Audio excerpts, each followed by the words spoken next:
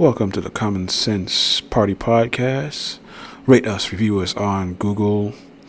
You can reach us at the Common Sense Party Pod at Instagram or at Gmail. And let's get to it. All is lost. Not while I'm standing. In brightest day, in blackest night, no evil shall escape my sight.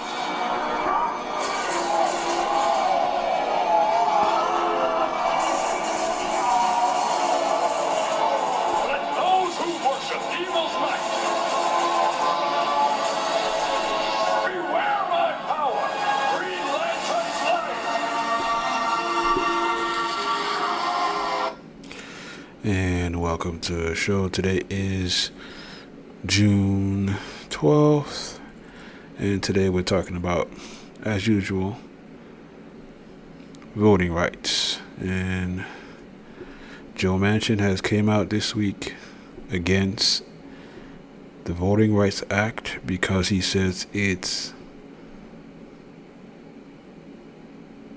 what's he called it? It's non-bipartisan. But what he's doing is he is fucking the country up, man. Because he's giving the power to the minority in the Senate, and he is, again, he's part of the problem. And the reason we are going for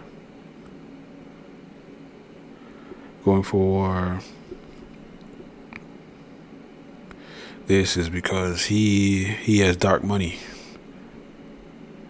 in everything is dark money in his state because he wants to stay in power. Because if, again, just like if power passes, everything changes. Example.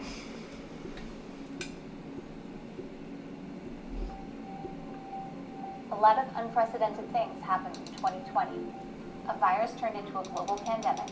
Vaccines were developed in record time. And in the U.S., we held an election in which more people voted than ever before. We saw voters vote in possibly more ways than they've ever voted before. We saw Americans all over the country raise their voice and go to the ballot box and let their opinion be heard. We saw states and local election officials step up across the country and make accommodations to ensure that we could run an election during a global pandemic. It also illuminated many voting problems that we hadn't shed a light on in a long time. And now we see very clearly what the need is for a lot of reforms.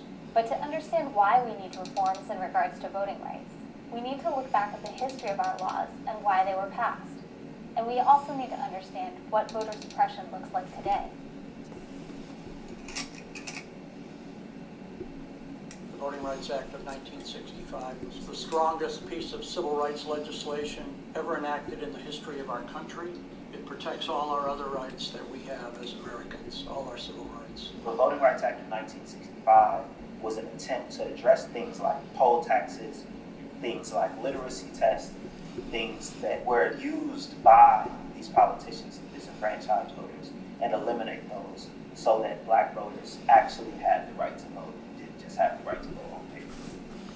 In 1965, when the Voting Rights Act passed, voter suppression looked like hoses and dogs and physical intimidation and literacy tests. Voter intimidation looked like violence, physical violence. Voter suppression today is different in the sense that the goal is ultimately the same. The procedure used to suppress the vote is different. Today, voter suppression looks like voter purges. Voter suppression looks like polling place closures and consolidations, and voter suppression looks like complicated eligibility requirements. They no longer simply say, well, we're going to make it harder for African Americans to register to vote. What they do is they impose mechanisms making it more difficult for people to vote. So how did we get here? If the Voting Rights Act of 1965 was supposed to protect minority communities against voter suppression, Why do so many of these communities have difficulty accessing the ballot today? Over the last several decades, the Supreme Court has weakened the Voting Rights Act almost at every turn, or interpreted it in a way I think that Congress never intended. Most recently in 2013, the Supreme Court struck down the most effective part of the Voting Rights Act, a coverage formula that then decided which state and local governments had to pre-clear or pre-approve any change that affected voting. And by doing that, the Supreme Court has unleashed numerous voting laws passed by state and local governments that discriminate against minority voters, make them worse off than they were before, and deny them equal access to the franchise and participation in government. Okay, it's clear that something needs to change. So what can be done about this going forward? At the federal level, there are two pieces of legislation that would dramatically change access to the right to vote for the better for Americans. And those are colloquially called H.R. 1 and H.R. 4. H.R. 1 is an omnibus bill that's really aimed at modernizing our election system. It expands on essentially every form of voter suppression that we've seen and tries to tackle it piece by piece. So from guaranteeing early voting in federal elections to cleaning up voter registration practices and preventing malicious voter purges. It includes common sense solutions like automatic voter registration, early voting, vote by mail procedures, and makes those uniform across the country so that your access to the ballot doesn't depend on whether or not you live in Alabama or Washington. But we also have H.R. 4, renamed the John Lewis Voting Rights Advancement Act. And that would restore the parts of the Voting Rights Act that were gutted in 2013 in Shelby County v. Holder and create a new pre-clearance mechanism. Any state that has had repeated violations with respect to voting rights in the last 25 years would be subject to that pre-clearance formula and would have to pre-clear their voting laws with the Department of Justice. I'm excited to look forward to a discussion about voting rights that's not always on the defensive and thinking about how we can press against cutbacks and rollbacks on the right to vote. Instead, think about what a 21st American democracy should look like. We can have same-day registration, we can have online registration, we can have automatic voter registration. And we can take that kind of modernized approach to all parts of our elections. We can have vote centers so that you can go to the polling location that's closest to your work, even if it's not the polling location for where you live. We can make sure that we have early voting hours that are expansive and that include weekends. These are all things we can imagine and make happen. I became a voting rights attorney so that I could protect all individuals, but especially underserved and underprivileged individuals' right to vote. As a child, I heard stories of my grandfather in Dallas fighting in the 1940s and 1950s to make sure that Black individuals in Dallas could have the right to vote. This spirit has found its way into me as I currently seek to fight for the voting rights of all individuals, not just in Dallas, Texas, but across the country, whose votes are still being challenged and whose voting rights are still being trampled.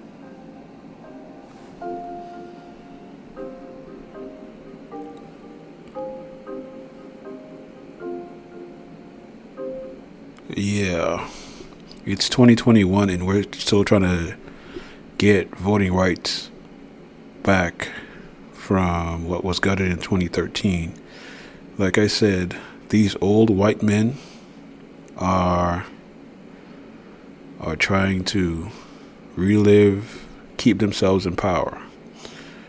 Democrats and Republicans are doing the same thing. Old white men are trying to keep power. And it's really fucked up. I'm gonna go to Joe Manchin, but I'm gonna listen to what Obama said about the Republicans. So rate us, review us at Google, SoundCloud, review us, make us the #1 podcast. Let's help our brothers and sisters. Yeah. poor, not black, but poor, disenfranchised poor people to get to the vote, so we can get these old white fuckers out. And check out what Obama said. Since the Obamas left the White House, it was a moment the former president describes as bittersweet in his book. Hello, everybody. Partly because they were leaving, and partly because of what he thought might happen to the country. You write about Sarah Palin, about her brief ascendancy, and you talk about dark spirits that had long been lurking on the edges of the Republican Party coming center stage. Did you ever think it would get this dark? No. I thought that there were enough guardrails institutionally that even after Trump was elected, that you would have the so-called Republican establishment who would say, okay, it's a problem if the White House doesn't seem to be concerned about Russian meddling, or it's a problem if we have a president who's saying that neo-Nazis marching in Charlottesville, they're good people on both sides. That's a little bit beyond the pale. And the degree to which we did not see that Republican establishment say, hold on, time out, that's not acceptable, that's not who we are, but rather be cowed into accepting it, and then finally culminating in January 6th, where what originally was, oh, don't worry, this isn't going anywhere, we're just letting Trump and others vent. And then suddenly you now have large portions of an elected Congress going along with the falsehood that there were problems with the election. And the leadership of the GOP, briefly for one night when they still had this sort of sense of fear in them, going against the president. And then poof, suddenly everybody was back in line. Now, the reason for that is because the base believed it. And the base believed it because this had been told to them not just by the president, but by the media that they watch. And nobody stood up and said, stop. This is enough. This is not true. I won't say nobody. Let me correct it. There were some very brave people who did their jobs, like the Secretary of State in Georgia, who was then viciously attacked for it. And all those congressmen started looking around and they said, you know what, I'll lose my job. I'll get voted out of office. Another way of saying this is I didn't expect that there would be so few people who would say, well, I don't mind losing my office because this is too important. America's too important. Some things are more important than our democracy is too important. We didn't see that. Now, I'm still the hope and change guy, and so my hope is that the tides will turn. But that does require each of us to understand that this experiment in democracy is not self-executing. It doesn't happen just automatically. It happens because each successive generation says these values, these truths we hold self-evident. This is important. We're going to invest in it and sacrifice for it, and we'll stand up for it, even when it's not politically convenient. One of the things you write, we need to explain to each other who we are and where we are going. I mean, as somebody who has dedicated myself to storytelling, that really resonates with me, but I wonder, are we, as a country, still willing to listen to each other's stories? Well, I think that this is the biggest challenge we have, is that we don't have the kinds of shared stories that we used to. There's always been a division along lines of race, right? We have 400 years of whites and blacks not being able to have shared experiences because of slavery and segregation and so forth. But even within, let's say, the white community, right? The stories of kids who are growing up in Manhattan, and the stories of kids who are growing up in Abilene, Texas, and the stories of a kid who's growing up in Montana. Those stories no longer meet, partly because of the segment, the siloing of the media, the internet, entertainment. We occupy different worlds, and it becomes that much more difficult for us to hear each other, see each other. The thing I learned, first as an organizer and then as an elected official, as a politician, was when you start hearing people's stories, you always find a thread of your own story in somebody else. And the minute that recognition happens, that becomes the basis for a community. But it does seem like something has changed so that it's become so extreme that we're not even allowing ourselves to get into a position where we can see that commonality. I've heard in the past you talk about when you were starting out in politics, you would go down to southern Illinois to very conservative districts. Yeah, they give me a hearing. Right. Yeah. No, and I think that's changed. Part of it is the nationalization of media, the nationalization of politics. The fact is that you used to have a bunch of local newspapers, local TV stations. People weren't having these highly ideological debates, but they were kind of more focused on what's happening day to day. And part of it is also the structure of our economy and our communities. Look, it used to be that a high school, the average high school in America, the average public high school, you would have the banker's kid and the janitor's kid in the same school. And they'd interact, and their parents would be both going to the same football game and would have to know each other. And if it turned out that there was a talented kid of a janitor who also happened to be on the football team, the banker president might say, hey, why don't you come work at the bank here? Because he knew that person. Now we have more economic stratification and segregation. You combine that with racial stratification and the siloing of the media, so you don't have just Walter Cronkite delivering the news, but you have 1,000 different venues. All that has contributed to that sense that we don't have anything in common. And so much of our work is going to have to involve not just policy, but it's also how do we create institutions and occasions in which we can come together and have a conversation. In Promised Land, you write, our democracy seems to be teetering on the brink of a crisis. Since you wrote that, there was the attack on the Capitol. You got the big lie being pushed continually by not only the former president, but Republicans in Congress. Right. Are we still just teetering on the brink, or are we in crisis? Well, I think we have to worry when one of our major political parties is willing to embrace a way of thinking about our democracy that would be unrecognizable and unacceptable even 5 years ago or a decade ago.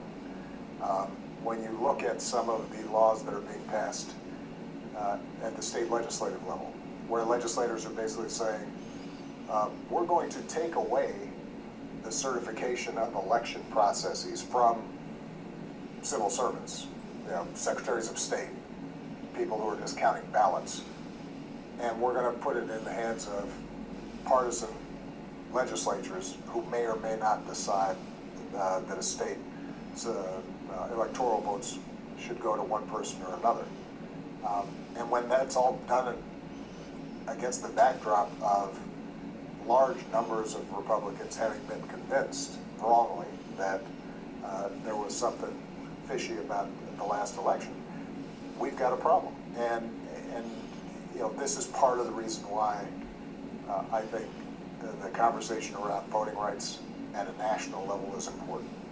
This is why I think conversations about some of the institutional and structural barriers to our democracy working better, like the elimination of the filibuster or the end to partisan gerrymandering, is important. But this is why it is also important for us to figure out how do we start once again being able to tell a common story about where this country goes. And that is not just the job of politicians, although I think elected officials have an important role.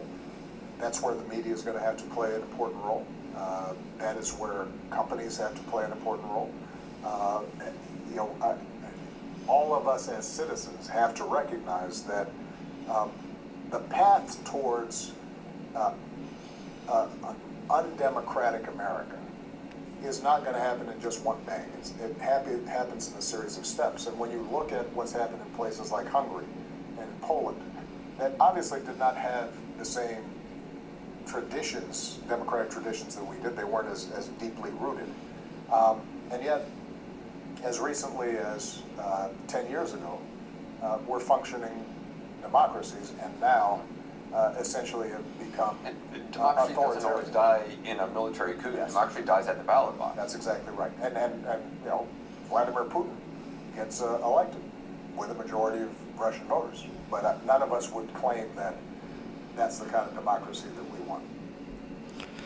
Like I said, man, he's the best president ever, and I still wish he could run a third time. But like he said, we don't have any common stories. The local papers are gobbled up by the big guys.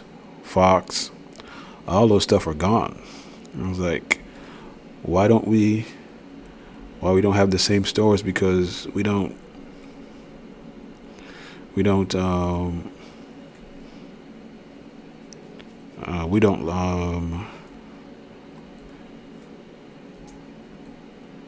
I'm lost for words right now because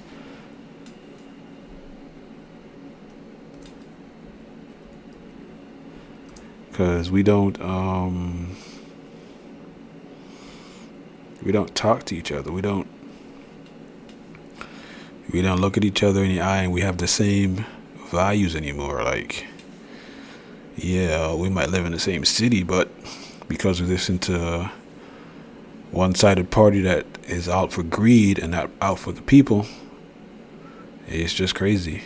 The top 1% has not paid taxes in the last 10 years. That's good tax money that goes back into the system, and that could help all of America to lift. Why are we so hell-bent on being one portion of being the best at the expense of others? I don't understand that sometimes that just because we can make more money doesn't mean that we have to. We don't have to trample the poor to get rich. It's like we forgot how to chew gum and walk at the same time.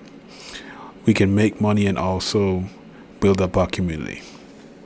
Well, this is a Common Sense Party podcast. Rate us, review us, give us a good rating, make us the #1 podcast. Let's get these bills passed, and we'll be right back. And we're back.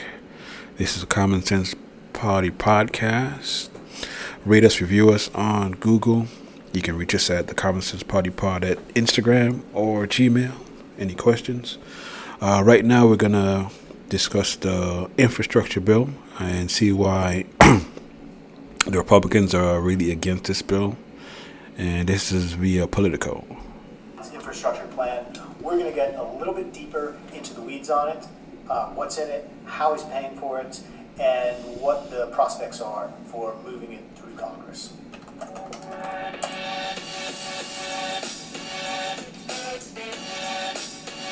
So what is in this plan? You probably heard the numbers thrown around, anywhere from $2 to $3 trillion, depending on how it's sliced and diced. Think of it as three buckets that are roughly $600 billion. The first big bucket is about $621 billion. That's billion with a B. Huge investment in electrical vehicles. That's not actually building anything. That's just getting all of us to try and go electric. Then you get into the transportation components that are actual physical infrastructure. There's $115 billion for roads and bridges.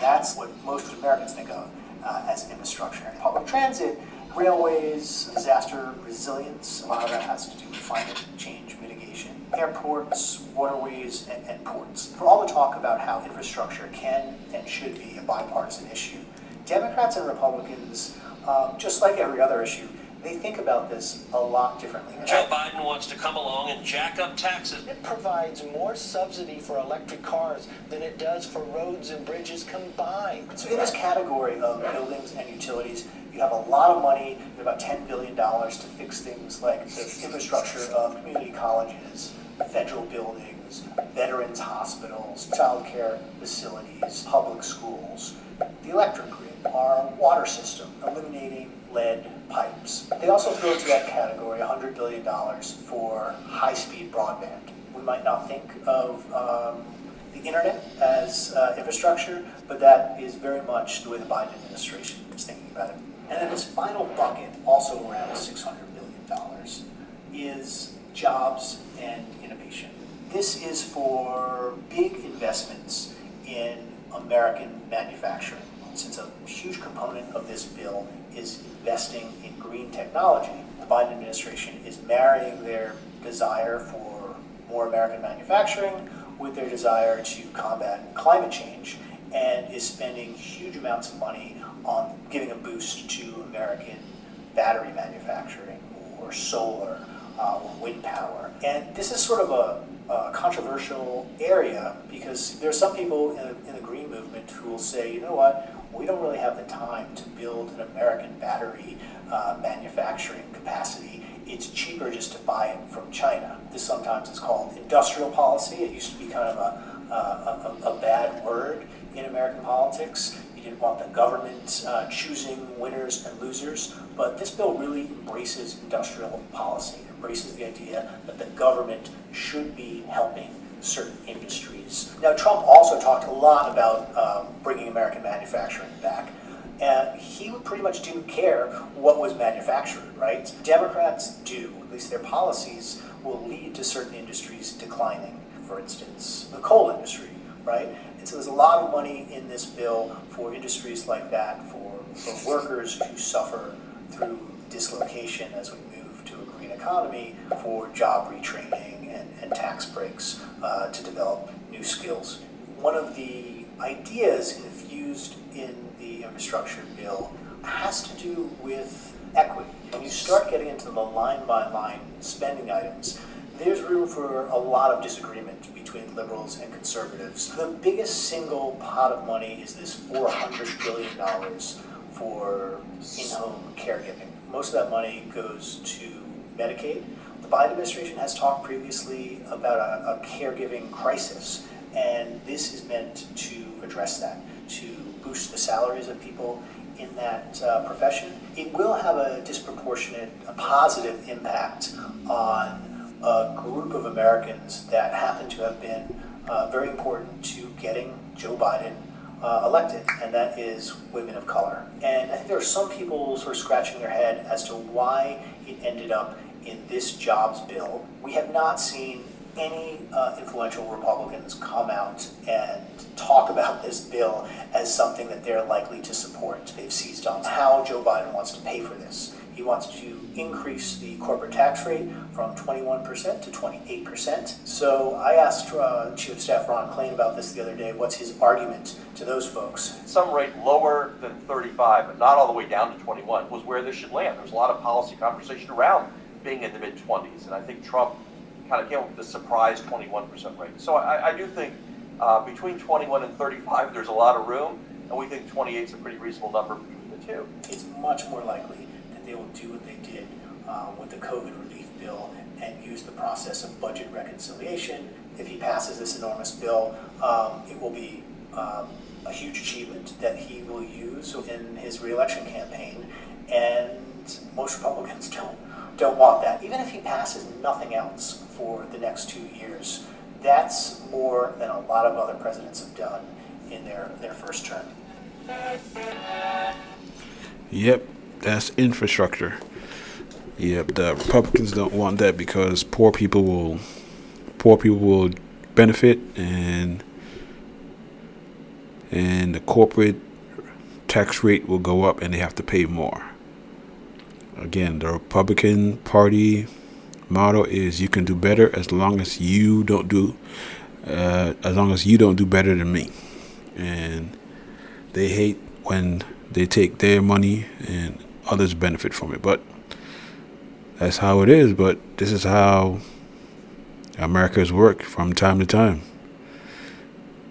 That the ones who are making the most money can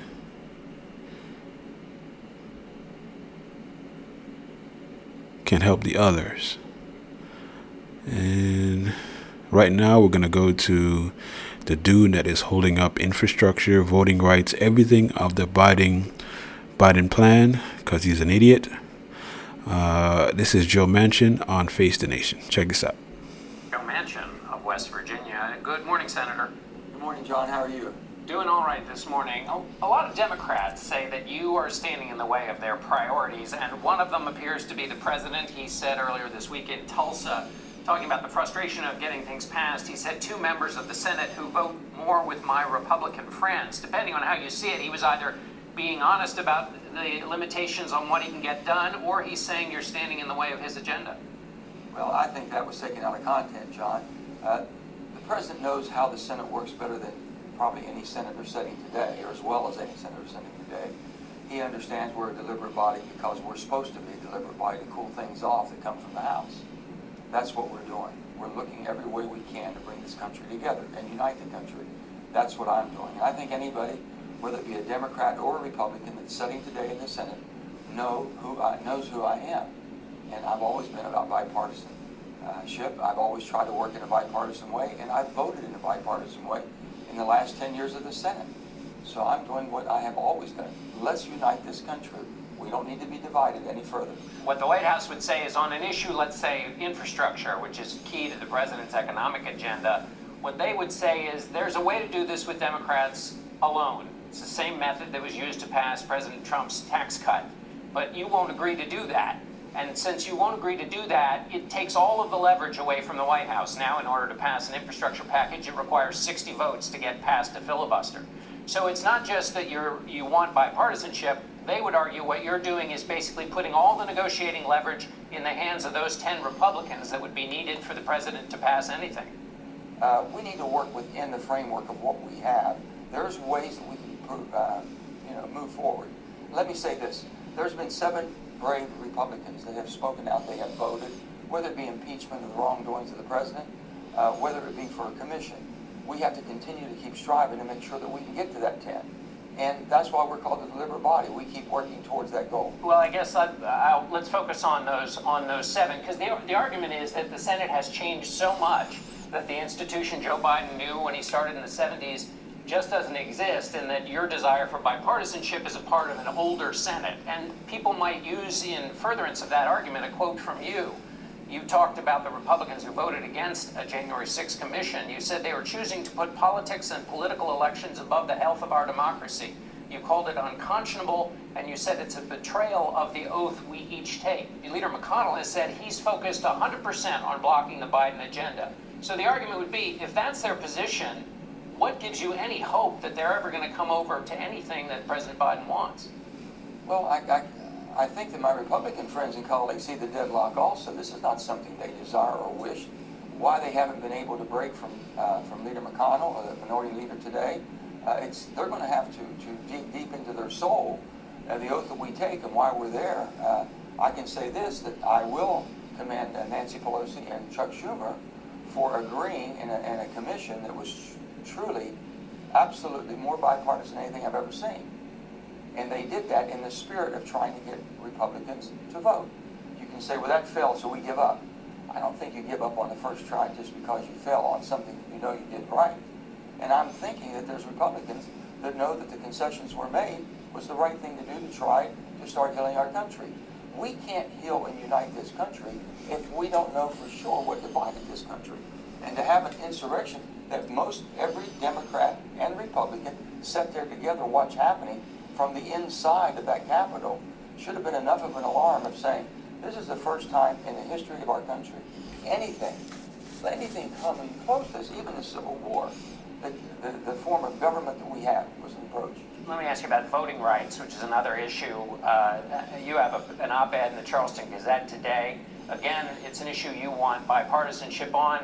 When you talk about deliberation and the Senate's slow moving being one of its great functions, Democrats would say, while you're waiting for bipartisanship, what's happening in the states is 300 or so bills promoted by Republicans to limit voting rights, changes in the ability to overturn elections if Democrats win. They say you can't wait while that's happening in the states for voting rights to pass by a bipartisan margin in the Senate. Well, John, we have two bills before us, okay? We have the Voting Rights Act, which has passed over 5 times in our history here since 1965 in the most bipartisan way. And now we name it appropriately the John Lewis Voting Rights Act. We can expand that to all 50 states. We can do so much more with that. And it's starting out to be bipartisan. I have Senator Lisa Murkowski from Alaska signed on in a bipartisan way. And we can work on that one, which truly does protect the voting rights. But I guess, Senator, Before the People Act is much greater. If I could just interrupt, you know politics and how it works. Why would Republicans, when they're making all these gains in the state houses and achieving their goals in the states, why would they vote for a bill someday in the Senate that's going to take away all the things they're achieving right now in those state houses?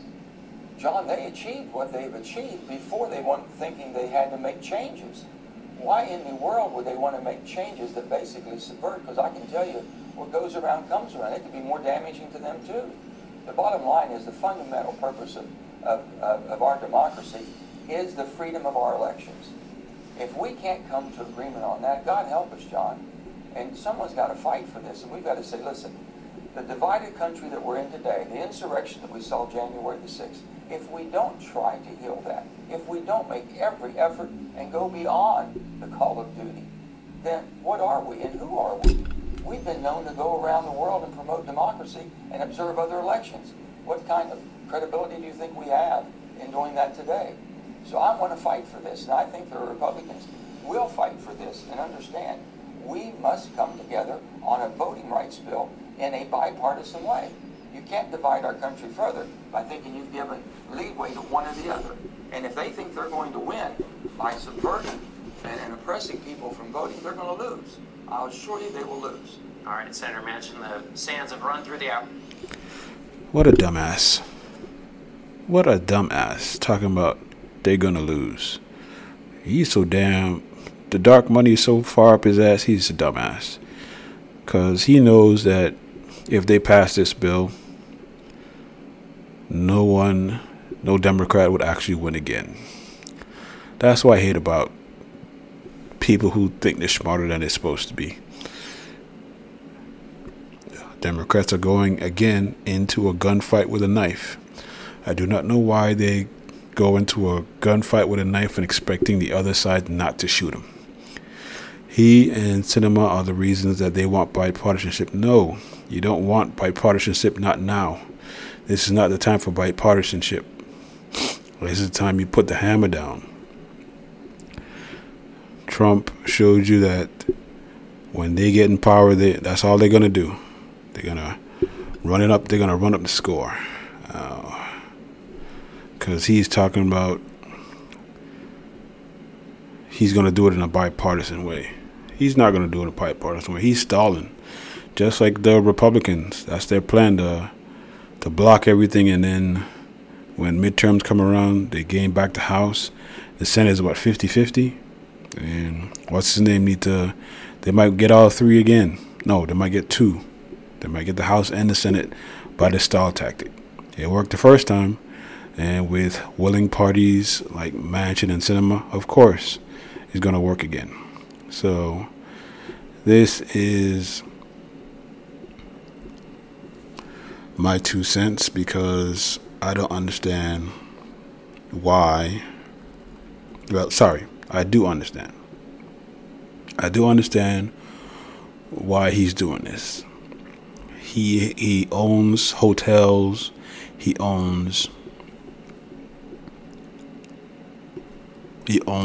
in the corporate world because he is against $15 wage increase.